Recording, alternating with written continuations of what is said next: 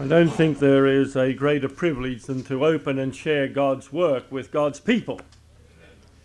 Of course, it's a privilege to take it to those who are not God's people and have them also evaluate their relationship with the call of Christ upon their life and service, because Christ has made a call upon everyone's life and service. There is no question about that. And I hope you're going to be here for the rest of these meetings. You know, it's a very difficult thing for me in weeks in advance to give topics, because we're in such a rapidly changing time that something else comes that takes on an urgency that perhaps wasn't an urgency back when I gave the topic. So you'll forgive me for changing up a little the order of the topics.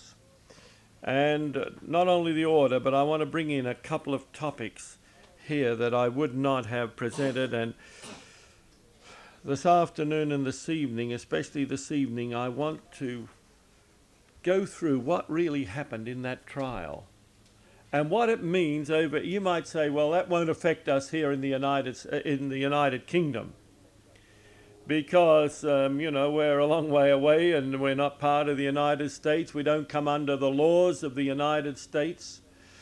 But I want to tell you, one of the legal counsel for the General Conference wrote a very chilling letter on that very important topic.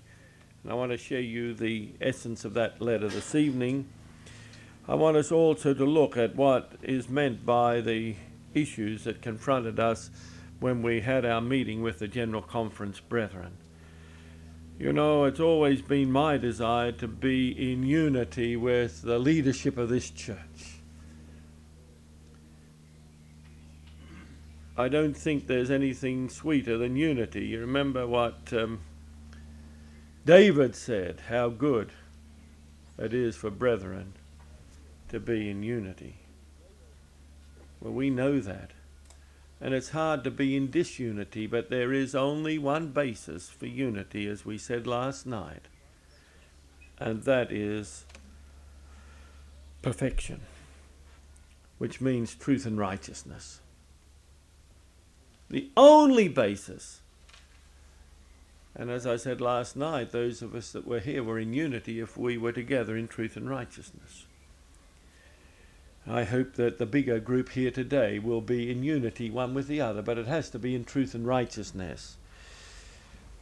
Well, before I commence, there are a couple of things that I want to just say. I mentioned last night, this is the first time I've been here since the Humphrey's death. Not only does the family miss her, but those of us that have been the recipients of her loving kindness. I remember the last time I was here, March of last year, that she had a terrible problem with pain. She couldn't go to sleep. You remember that situation? We had a special anointing, and the Lord gave her rest. But in His mercy and love, He has laid her to rest, awaiting the soon return of Jesus Christ. And I pray that all of us will be ready for that great day. Whether we're young or old, we need to be ready every moment of every day. Nothing else matters. And as we go through this series this weekend, I want us to understand the solemnity of the times in which we live. It was pointed out that our first meeting here at Gazeley was in 1986. Richard, it seems a lot longer ago than that. It really does, because so much has happened in between. We had no idea that these meetings would continue. That was a one-off event, at least that's what we thought. And some 60-some people gathered, not here, but very close quarters over in the rectory. But we had a wonderful fellowship. In the first part of the meetings, just about everyone there was white. But a group of West Indians came later, from London and from Birmingham. And we saw the melding together. You know, some people feel that if you're one race, you've got to worship separately from another race.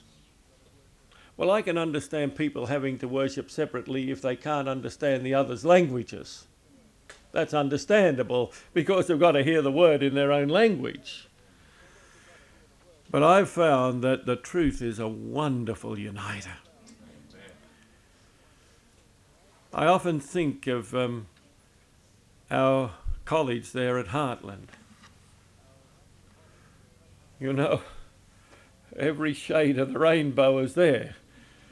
Jesse Jackson talks about the Rainbow Coalition. Well, we sure have it there at Heartland. But what unites us is this truth and righteousness. And that's what unites the people that come to Gazeley. The truth and the righteousness. Because that alone will keep people from the carnal pettiness that there is in this world today. Don't think we're going to get rid of racism or any other of the separating aspects of society, except those who will be perfect in the power of Jesus Christ. It's going to go on. We just got to face that reality. We're in a wicked world. It won't, you know, we can make all sorts of laws, but you can't change the heart by law. The heart is changed by Jesus. The only way it's changed. I also, by the way, 2 weeks from now is the Heartland College graduation. And I want you to keep that in mind in your prayers as another annual generation of young people go fully out into the field. It's much more urgent today. At the moment, we only have 2 students from Britain. We've had more in times past. It's about time to replenish the British supply. We have Adam Ramden, who soon will be going out on his internship. That's the final year of field work to put the finishing touches to the preparation that is made. And Adam has a great desire to come back here and evangelize in Great Britain. I hope you'll all encourage him to do that. Amen. Britain needs that kind of evangelism to add to all these other wonderful things that are taking place. You know, 1986, none of these things that have been talked about here, the work of Brother and Sister Anderson, the work of Jonathan, the work of a whole host of other people, wasn't being done 14 years ago. So the Lord is raising up people here. And Marika Williams is there from Wales. And she's coming to her internship situation. So you can see we need to replenish the British representation. And I am asking immediately after this meeting for all the young people that might have any interest in considering coming to Heartland to meet with me for a few minutes just before they have lunch. You think more clearly before lunch than afterwards. And so if you could come just forward after the meeting, we'll spend 10 minutes or so together, because I'm very anxious to take up people from all over the world. I've been absolutely amazed that the last 2 major meetings that I have taken, the amount, unprecedented interest in students coming to Heartland at the Natomas Church in Sacramento. 34 young people asked for applications. Now they won't all be able to come this year. Maybe some of them will never come. I've never had more than 10 before.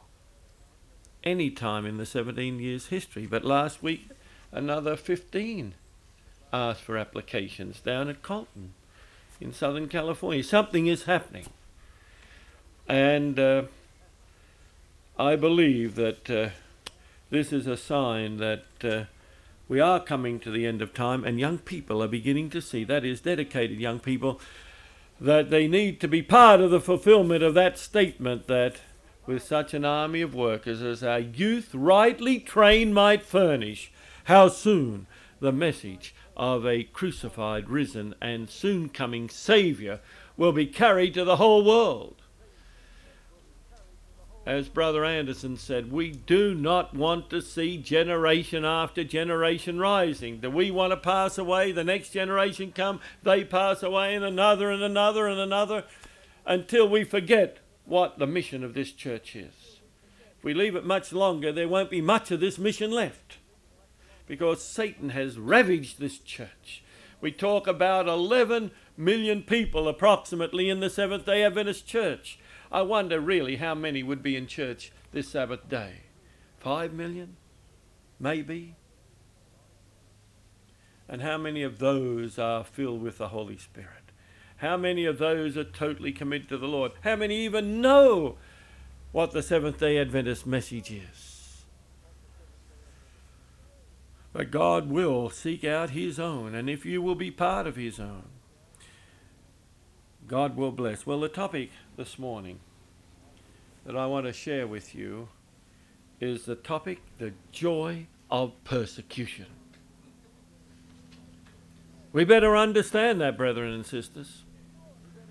God has called us to joy in persecution.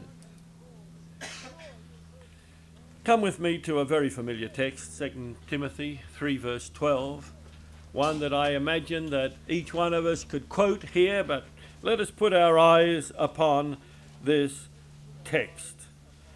I was looking at this several weeks ago, and again I wanted to understand it a little more fully when it said in verse 12, yea, and all that will live godly in Christ Jesus shall what? Suffer persecution. And the real problem is, have we or are we suffering persecution? Why not?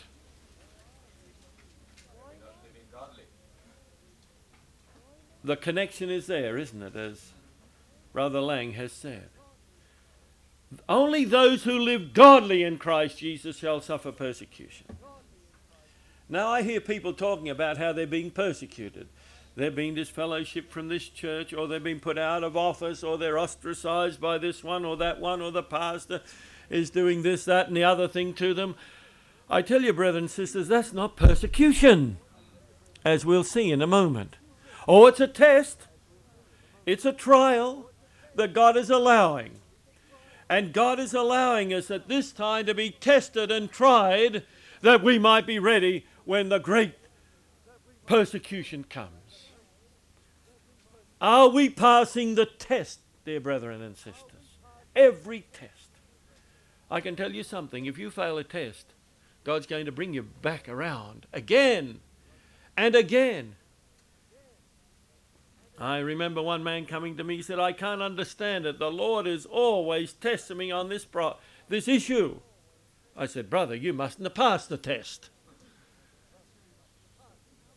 Let's think about it. How can God take us to the next level if we're failing the test? And many of us fail the test over and over and over again. Brothers and sisters, if we continue to fail the tests, we'll never stand in the day of test, and the real day of test and trial, the persecution that is coming upon us. The first threat to our liberty, or to our food supply, or maybe to any other issue that is adverse to our natural inclinations, will bring capitulation. If we complain, anyone complain this week? about anything, a little thing. If we complain, it's because we don't have faith. We don't really believe Romans 8:28, all things what? Work together for good. To them, yes, that love the Lord, to them that are called according to his purpose. Listen, no matter how testing a situation is, if we fail that test, God's going to bring us back. He loves us too much to leave us as a failure. But you know, if we continue to reject the opportunities that God has given to us, we'll never pass the test. Come over to Matthew chapter 5 in the Beatitudes. You know there's wonderful statements for us all to understand here in terms of persecution. We understand what we should do as well as what will be our response. Verse 10 of Matthew 5, blessed are they which are persecuted for righteousness' sake. Not just persecuted. We can be persecuted for sin. We deserve that perhaps. But this is for righteousness' sake. For theirs is the kingdom of heaven. Isn't that a wonderful promise? If you're persecuted for righteousness' sake, what a wonderful promise that is. If you come to verse 11, blessed are ye when men shall revile you and persecute you and say all manner of evil against you falsely for my sake. Ever been accused falsely? Have you had your motives impugned? Oh yes, most of us have. But that's a blessing. It's not easy to see the blessing. But it says rejoice. How do we be happy? Rejoice and be what? Exceeding glad, for so persecuted they the prophets that were before you. Brethren and sisters, persecution is a time of rejoicing. Count ourselves so privileged to share with the persecution that Jesus and the prophets before us have shared. What should we do with our persecutors? Well, verse 44 gives us the answer, doesn't it? But I say unto you, love your enemies. Bless them that curse you. Do good to them that hate you. And pray for them which despitefully use you and persecute you. I don't think we do enough praying for those that have opposed us. Those that have thrown us out of the church or thrown us out of office, or the pastor that's on our case. We're not praying enough for them. But the command of Jesus is to pray for them. Dear brothers and sisters, we're to love them. Actually love them. You know, naturally that doesn't come to the human heart. But you also know that Jesus loved his enemies. And he prayed for them, Father, forgive them, for they know not what they do. Stephen said, lay not this sin to their charge. That's the example, or they're the examples that each one of us must accept, dear brethren and sisters. Oh, it's important for us to remember those issues. In John chapter 15, here's Jesus speaking again, John 15 and verse 20. Oh, this is something for us to remember, to keep in mind. John 15:20 says, remember the word that I said unto you, the servant is not greater than his Lord. If they have persecuted me, they will also persecute you. If they have kept my sayings, they will keep yours also. Listen, he's not meaning they kept it in their heart to fulfill them. They listened to what Jesus said, and then they used it against him in persecution. They're going to do the same to you. They're going to say words that you've said in love and in innocence, and they're going to come back as accusations when you stand on that trial. And by the way, they're going to come from your brethren. That's obvious. 2 Corinthians chapter 4. The Bible speaks much of persecution, and I'm just looking at one or two of the text that we can find here. Chapter 4, and I'm reading from verse 5. Therefore judge nothing before, I got 1 Corinthians, 2 Corinthians 4 and verse 5. For we preach not ourselves, but Christ Jesus the Lord, and ourselves your servants for Jesus' sake. For God, who commanded the light to shine out of darkness, hath shined in our hearts to give the light of the knowledge of the glory of God in the face of Jesus Christ. But we have this treasure in earthen vessels, that the excellency of the power might be of God and not of us. We are troubled on every side, yet not distressed. We are perplexed, but not in despair. Persecuted, but not forsaken. Cast down, but not destroyed. Is that how we are here? Do we still have that buoyant optimism, that hope, that joy that God has called us to have? Verse 10. Always bearing about in the body the dying of the Lord Jesus Christ, that the life also of Jesus might be made manifest in our bodies. What is real persecution? Well, Paul gives us an idea of what happened to him, and this is a partial list. This is before the end of his life in 2 Corinthians chapter 11.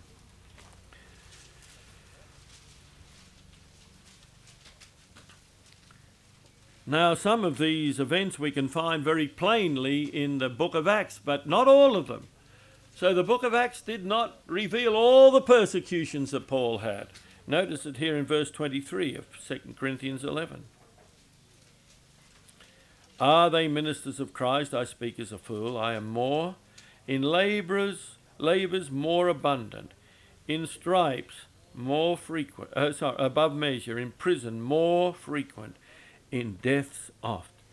He means that he was almost at the point of death. Of the Jews 5 times received I 40 stripes, save one. See if you can find 5 times in the book of Acts where the Jews were responsible for 40 stripes, save one.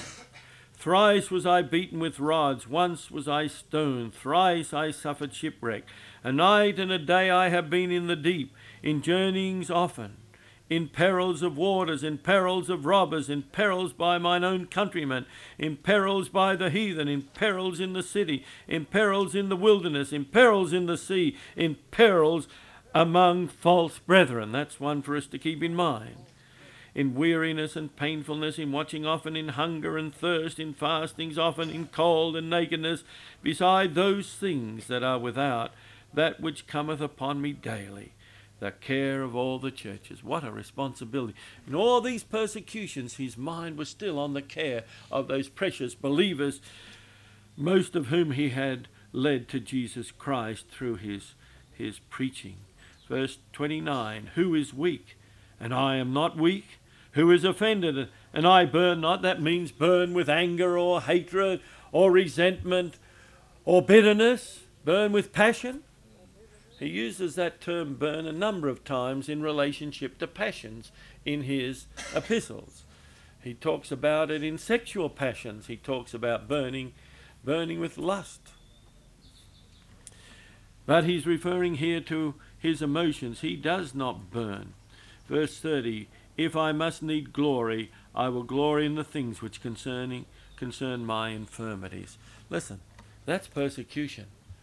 I haven't been whipped or beaten for my faith. I haven't been shipwrecked. I haven't been stoned, and you go through all these other events here. That's persecution, brethren and sisters. And it was really a miracle that his life was spared through all of those situations, dreadful though they would be. But you know, if you come back to 2 Timothy, where we started, verse 12, when I was looking at this text a few weeks ago, I said, now, what led Paul to make this statement? All that live godly in Christ Jesus shall suffer persecution. So I started to read before. You know how you get context when you start to read around the text that has focused your attention. And I didn't need to go more than verse 11. And that opened up a great vista of what it means to be persecuted for righteousness' sake. Verse 11, persecutions, afflictions, which came unto me at Antioch, at Iconium, at Lystra, what persecutions I endured, but out of them all the Lord delivered me. You know, when I read it, I said, now what were the persecutions in Antioch, Iconium, and Lystra? And you know, I couldn't remember them. I couldn't remember. What happened to Paul? This is not Antioch in Syria. This is the other Antioch in what we'd say the middle of Turkey today, more or less towards the centre of modern-day Turkey. Antioch in Pisidia. Now, what happened to Paul there? What happened to Paul in Iconium? What was the persecution in Lystra? So, of course, I did what anyone would want to do, and that was go back and read the story. I tell you, I learned so much from that story. And so I want to share it with you this morning. The events are very clearly defined in the book of Acts. If you'll come with me to the 13th chapter of Acts. Now, as I said, Antioch in Pisidia is more or less in the centre of modern-day Turkey. Of course, there were no Turks there then. They were Greeks mainly, and people from other nations. The Turks were to come in later. But at the start of this verse, now there were in the church that was at Antioch certain prophets and teachers, as Barnabas and Simeon and so on, names a whole list of them. And so they started to preach in Antioch. Verse 14, but when they departed from Perga, they came to Antioch in Pisidia, and went into the synagogue on the Sabbath day and sat down. You'll notice that Paul almost inevitably first started to work with the Jews, those who had a basis or foundation to understand the truth. That was his approach. I don't know, sometimes we think that we don't have to. In fact, I've heard people say the Adventist church has had its chance. Well, it's not for me to say that. I mean, this was after the Jewish nation was no longer God's chosen nation. There's a vast work to be done for the churches here in Great Britain. That doesn't mean we worship and accept the worship there, but we've got to work for these people. You might say they know the truth. Most of them don't know the truth. They've never heard the truth. They've been brought in as half-baked Adventists, or many of them have. I was talking to a conference secretary a couple of months ago. Very faithful secretary of a conference. You know, there's still a few left of those kind of people. Don't think they're all gone. And he told me the devastation he had last year. He had called in all the baptisms, it might have been early this year, all the baptisms from last year in that conference for a weekend kind of revival and information and answering questions. You know, I thought it was a wonderful idea to call in those people. Of course, not all of them came. Probably some of them were already back out in the world. But 100+ people came in.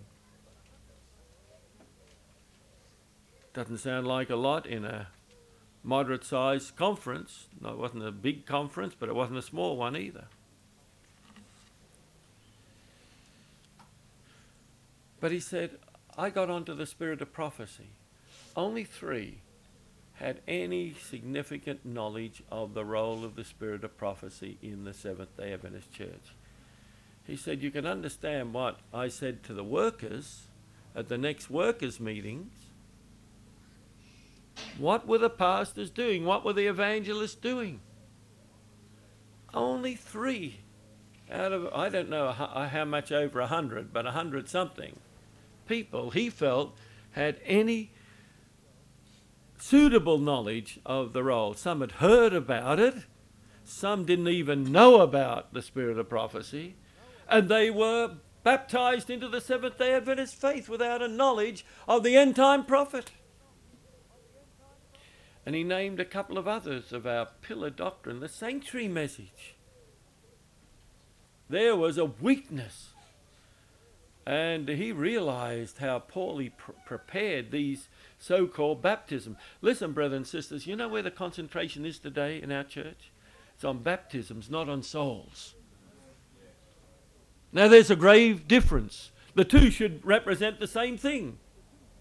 Baptism should be men and women that have truly surrendered everything to the Lord in the knowledge of the Lord and his truth. Well, he came to the synagogue and he sat down, and you remember being strangers there, but obviously the impact was great of them, and they were asked to give a message, and Paul stood up and gave a message. And he didn't go to some peripheral message. What message did Paul preach? He talked to them. He told them about Jesus Christ. Do you think that was a popular message to the Jews at that time? Let's look at verse 42. We're jumping, but we've got to do that to get the implications. And when the Jews were gone out of the synagogue, the Gentiles besought that these words might be preached to them the next Sabbath day. Can you imagine the Gentiles there coming? We want to hear these words too. Wouldn't it be wonderful after we preached here today? There was a great crowd of hundreds of people from Gazeley out here coming on this lawn and saying, please, next week, will you preach this to us too? Wouldn't that be exciting? I think under the latter rain, those kind of things are going to happen. Going to happen.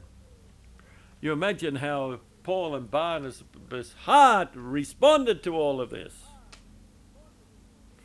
Well, let's go on. The story isn't all good like that. Verse 44. And the next Sabbath day came almost the whole city together to hear the word of God. Now, I don't know how many people lived in Antioch in Pisidia. But even if it was only a few thousand, wouldn't this be a wonderful experience? Almost all the city came. It was the event of the day to come and hear Paul preach. I tell you, you'd be empowered, wouldn't you? How would anyone that loves to preach this word not love to have that experience? But notice verse 45. But when the Jews saw the multitudes, they were filled with what? Not rejoicing. Look at these pagans, these Gentiles, these Greeks that have come here to hear this message and be thrilled by it. Their carnal emotions came through. They were filled with envy and spake against those things which were spoken by Paul, contradicting and blaspheming. Then Paul and Barnabas waxed bold and said, it was necessary that the word of God should first have been spoken to you.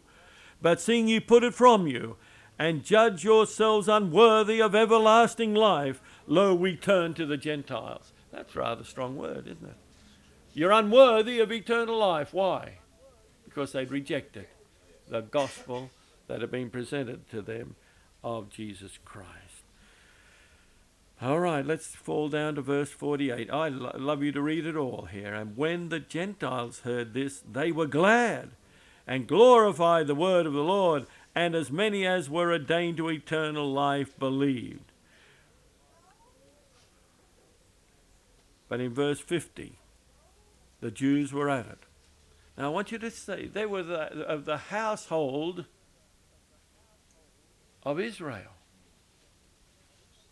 These are the people that's supposed to have known and have accepted the words of God. But in verse 50 it says, but the Jews stirred up the devout and honourable women and the chief men of the city and raised persecution against Paul and Barnabas and expelled them out of their coasts. So here's what happened. It wasn't the Gentiles that caused the problem. It was the Jews. Shocking. And they're able to convince some of the leaders of the cities, some of the Gentile people that perhaps had some interest, but they're able to convince them to persecute Paul and Barnabas. So notice what they did, verse 51, but they shook off the dust of their feet against them and came unto Iconium. But notice verse 52, and the disciples were filled with what? Joy with the Holy Ghost. You see, persecution is not something to be unhappy about. You remember when Paul and Silas were in the prison in Philippi? Remember that? Now, that was something to complain about. Falsely accused, falsely imprisoned after a terrible beating. And what are they doing in prison? They're not complaining of their terrible lot. They're singing. And by that, and because of that, the jailer and his wife and family were eventually brought into the fellowship of Jesus Christ. I don't know whether any of the other prisoners were. Maybe they were. They must have seen these men as entirely different from the others. And so here they're expelled, cast out of the city because of the activities of the Jews. Well, what happened in Iconium? Now, if you look at your maps in the back of the Bible, you'll see that Iconium might be as much as 80 miles or something like that away, southeast of Antioch. You'll have to get a map with Turkey on it. You'll see it, yes, on the map you got there. They'll be there, almost certainly. Now, I want you to notice things get worse in Iconium. In fact, they get increasingly worse. And it came to pass, verse 1 of chapter 14, in Iconium, that they went both together where? Into the synagogue of the Jews, and so spake that a great multitude both of the Jews and also of the Greeks believed. Verse 2, but the unbelieving Jews. They're always the problem.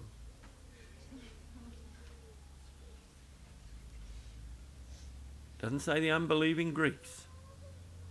But the unbelieving Jews stirred up the Gentiles and made their minds evil affected against the brethren. Verse 4. But the multitude of the city was divided, and part held with the Jews and part with the apostles. Now, who do you think was blamed for that division? Paul and Barnabas. But who had caused the division? The unbelieving Jews, not the Jews that accepted the message. They accepted it gladly.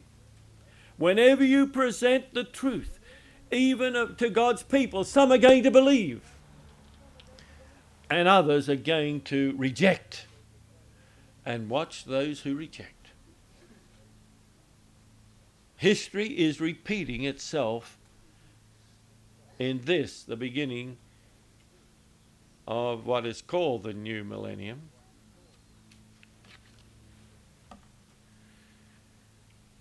Verse 5.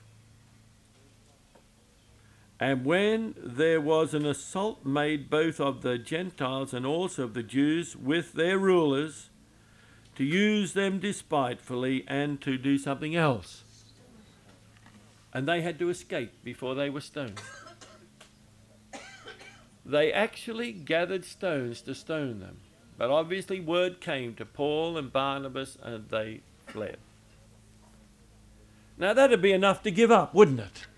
What are you going to do when persecution comes to you, dear brethren and sisters? Are you going to carry on or say, well, I've tried my best, no matter where I go, I'm going to be persecuted, I'll just lay low? Or will you continue to glory in the persecution and go forward? And they go now down to Lystra, where things get even worse. Now, Lystra is not as far away from Iconium by any means as Iconium was from Antioch. But listen to the story, verse 6. And it came to pass in Iconium that they went both together into the synagogue of the Jews. You'd think they'd say, well, listen, this time we've learnt our lesson. We won't bother to go to the Jews. But they needed to hear too. Paul and Barnabas did not shrink from their God-given responsibilities just because there was persecution.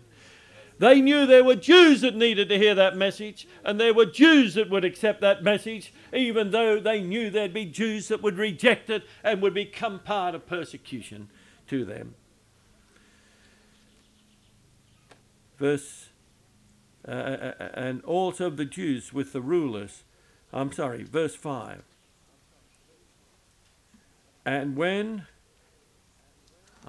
missing the verse. Verse 7. And there they preached the gospel, a simple statement. You know that meant they preached about Jesus. You can't preach the gospel unless you preach Jesus, because Christ is the center of the gospel. They preached the gospel. But then another problem arose, something that they could not have foretold. There was this man that was crippled from birth.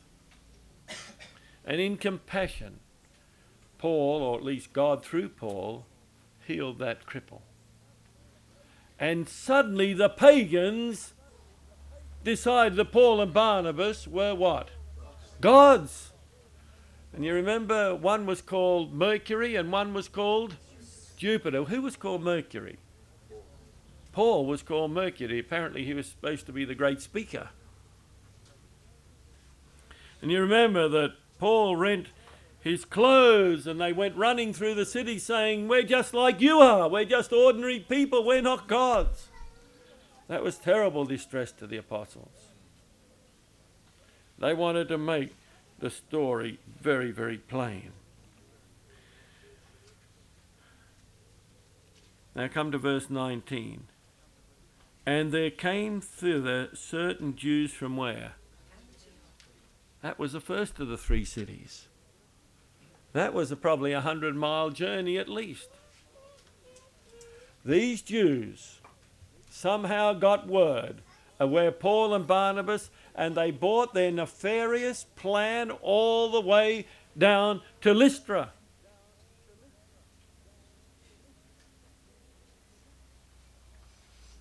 And they came for one purpose, and that was to oppose the ministry of Paul and Barnabas. Oh, what treachery. Now, we're at the end of time, brethren and sisters. Who's going to speak evil of us? Who's going to stir up the secular authorities? We don't have to guess. The same thing is going to happen to you and me if we're faithful. If we're continuing to spread the gospel. Who's going to come after us? Who's going to be the ones that alert in false loyalty or pseudo-loyalty to the authorities? Look, there are these people, they're not true Seventh-day Adventists. They're not following what the General Conference dictates. We don't accept them. They've been disfellowshipped. It's going to happen. It's happening. And it's going to get vastly worse. Now, there are going to be many Adventists that are joyfully going to accept the fuller message that they hadn't heard before. Verse 20. Howbeit,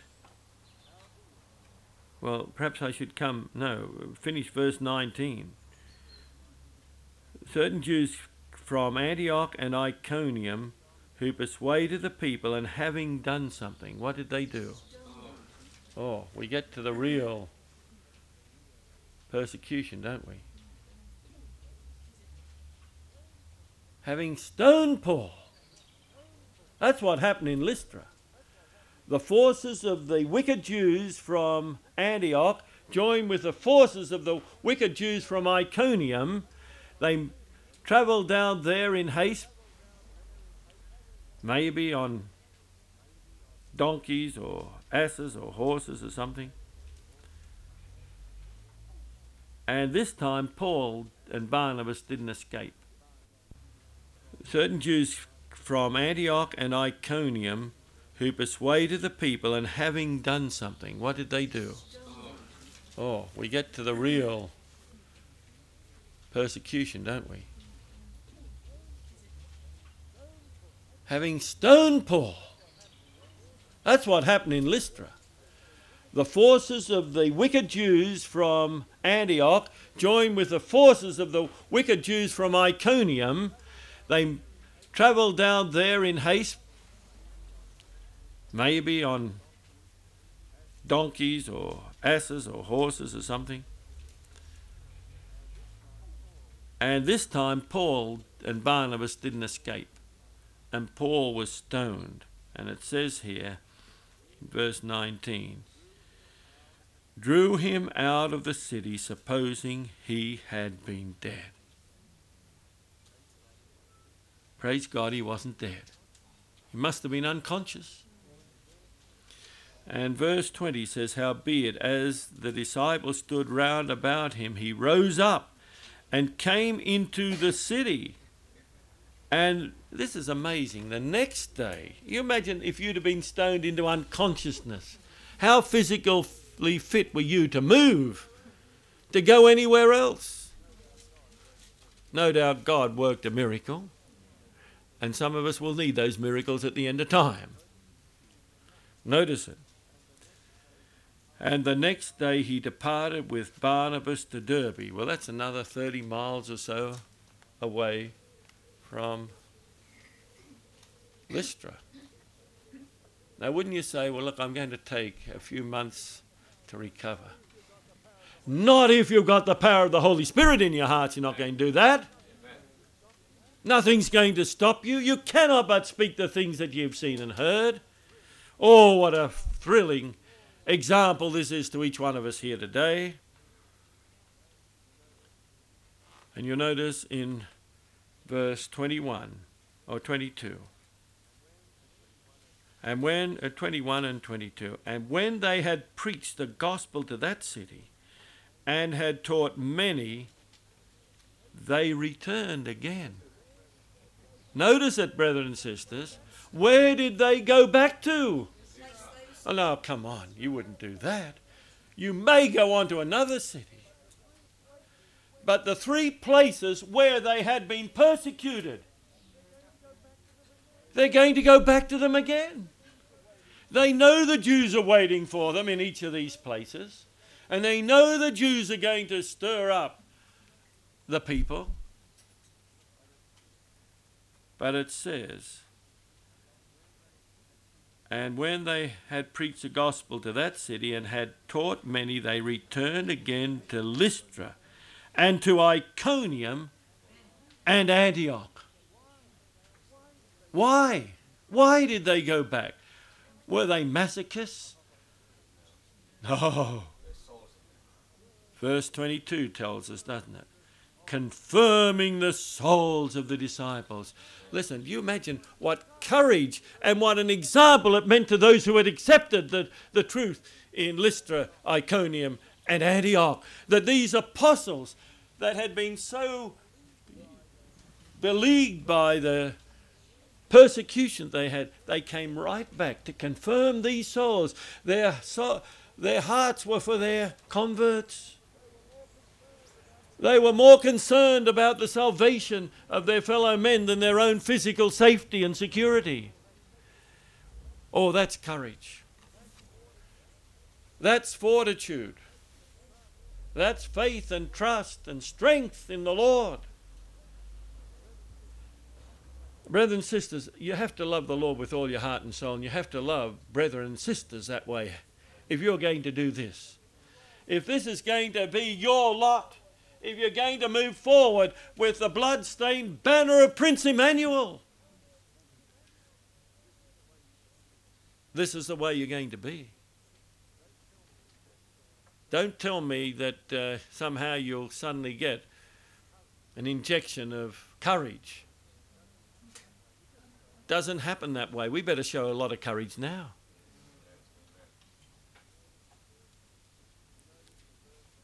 And you notice the verse 22 ends, and that we must through much tribulation enter into the kingdom of God. And when they had ordained them elders in every church, and had prayed with fasting, they commended them to the Lord on whom they believed.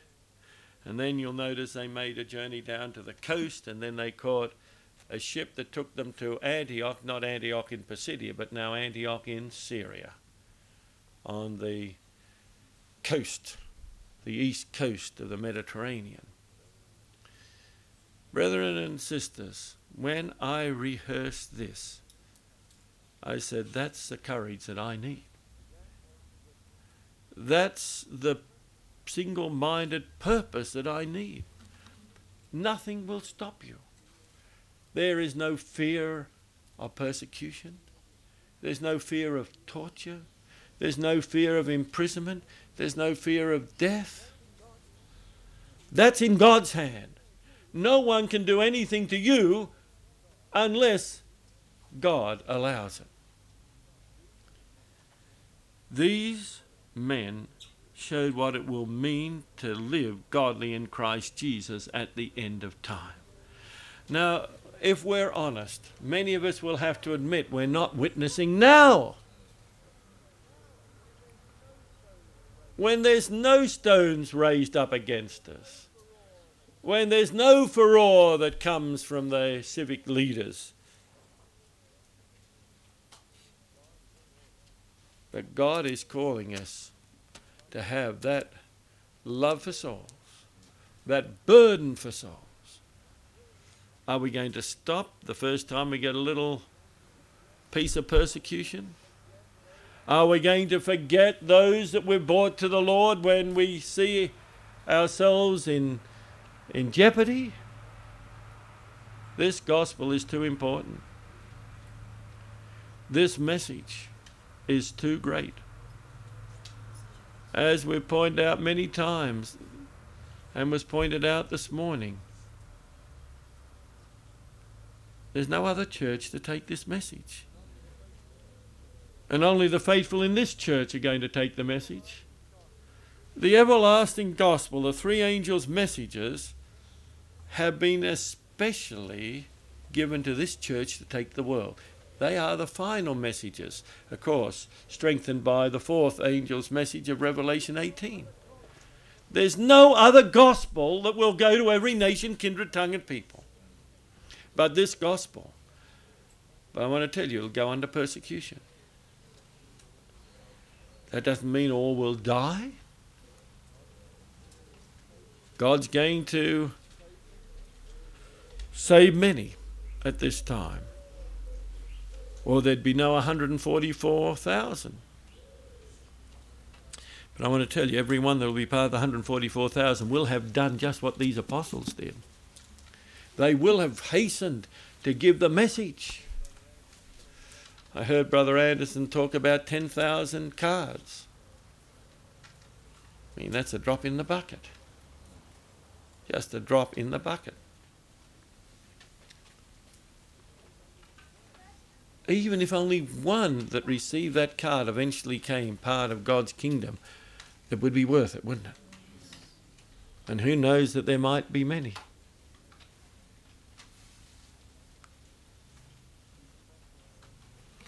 Come back to our opening text in 2 Timothy chapter 3.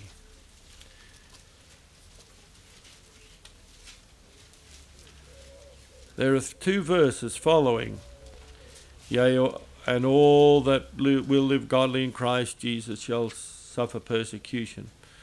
It says, but evil men and seducers shall wax worse and worse, deceiving and being deceived. That's why they persecute.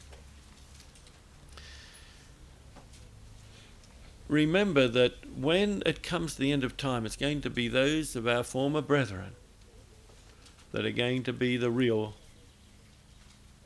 accusers.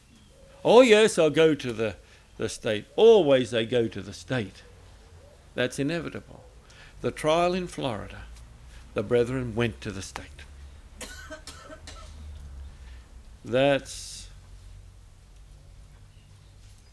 an example of what's going to happen far more commonly in the future. They disobeyed the clearest, plainest statements of inspiration to deprive faithful Seventh-day Adventists of their liberty. Then it says, "But continue thou in the things which thou hast learned and hast been assured of, knowing of whom thou hast learned them." There's a continuing. "Be thou faithful unto death, and I will give thee a crown of life." They overcame by the blood of the Lamb and by what else? If you stop your word testimony, what's going to happen? You're not going to overcome. "And they loved not their life unto the death. Whosoever shall endure unto the end, the same shall be saved." What a wonderful promise. Endure, brethren and sisters. We don't know how often we'll be here together like this. But listen, this is the time. This is the testing time. If you're not passing the test now, you'll never pass these tests. Never. Don't think that suddenly you'll get a great infusion of moral and spiritual strength when the test comes. You're developing it now, brethren and sisters, or you're not. I'm not talking to the people out there. I'm not even talking to the run-of-the-mill Seventh-day Adventists. I'm talking to people that profess to be part of the faithful Seventh-day Adventists that are following the Bible and the spirit of prophecy. People that have claimed they have no creed but the Bible. But many are going to be lost who make those claims unless they're in the fellowship of Jesus. Every day we've got to pray for this. I know how often I've repeated it, but I don't think I can over-repeat it. That every morning our life has to be wholly submitted to Jesus. If you're not taking the time every morning, you're going to be some way or somehow diminished in your loyalty to Christ and ministry for Him. You've got to pray for that courage. You've got to pray for that strength. You've got to pray for that fortitude. You've got to pray for that faith. You've got to pray for that trust. We can't depend upon those things in our own experience. We've got to pray for it, or we'll miss out on eternal life. Dear brethren and sisters, this is the blessing that God wants for each one of us. Jesus wants us to be saved, but He also wants us to be His agents to take the message to the world. Those that were here last night will understand how this message articulates with last night's message. But if you hold your peace in this time of crisis, we cannot hold our peace. We must speak in the difficult times as well as the easy times. And God's going to see us through. He will never leave us nor forsake us. He will allow no one to take us out of His hand. They're the promises. He's going to be with us in our times of darkest despair as in the times of our sunniest prosperity. Don't lean upon yourself or anyone else, but trust wholly in Jesus. Let us kneel together in prayer.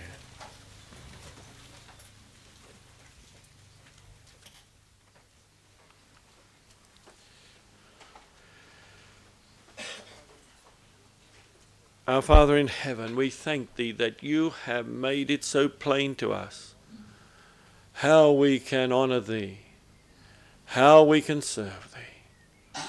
Oh Lord, we think of what Jesus did for us.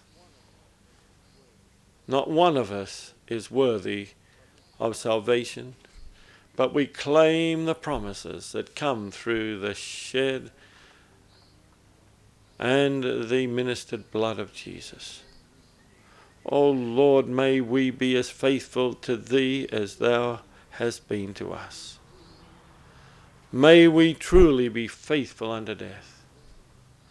May we be willing to stand no matter what the circumstances or what the difficulties.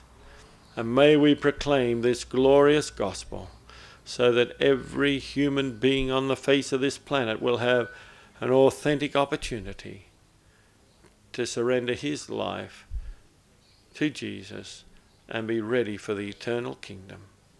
We pray in the all-sufficient saving name of Jesus. Amen. Amen.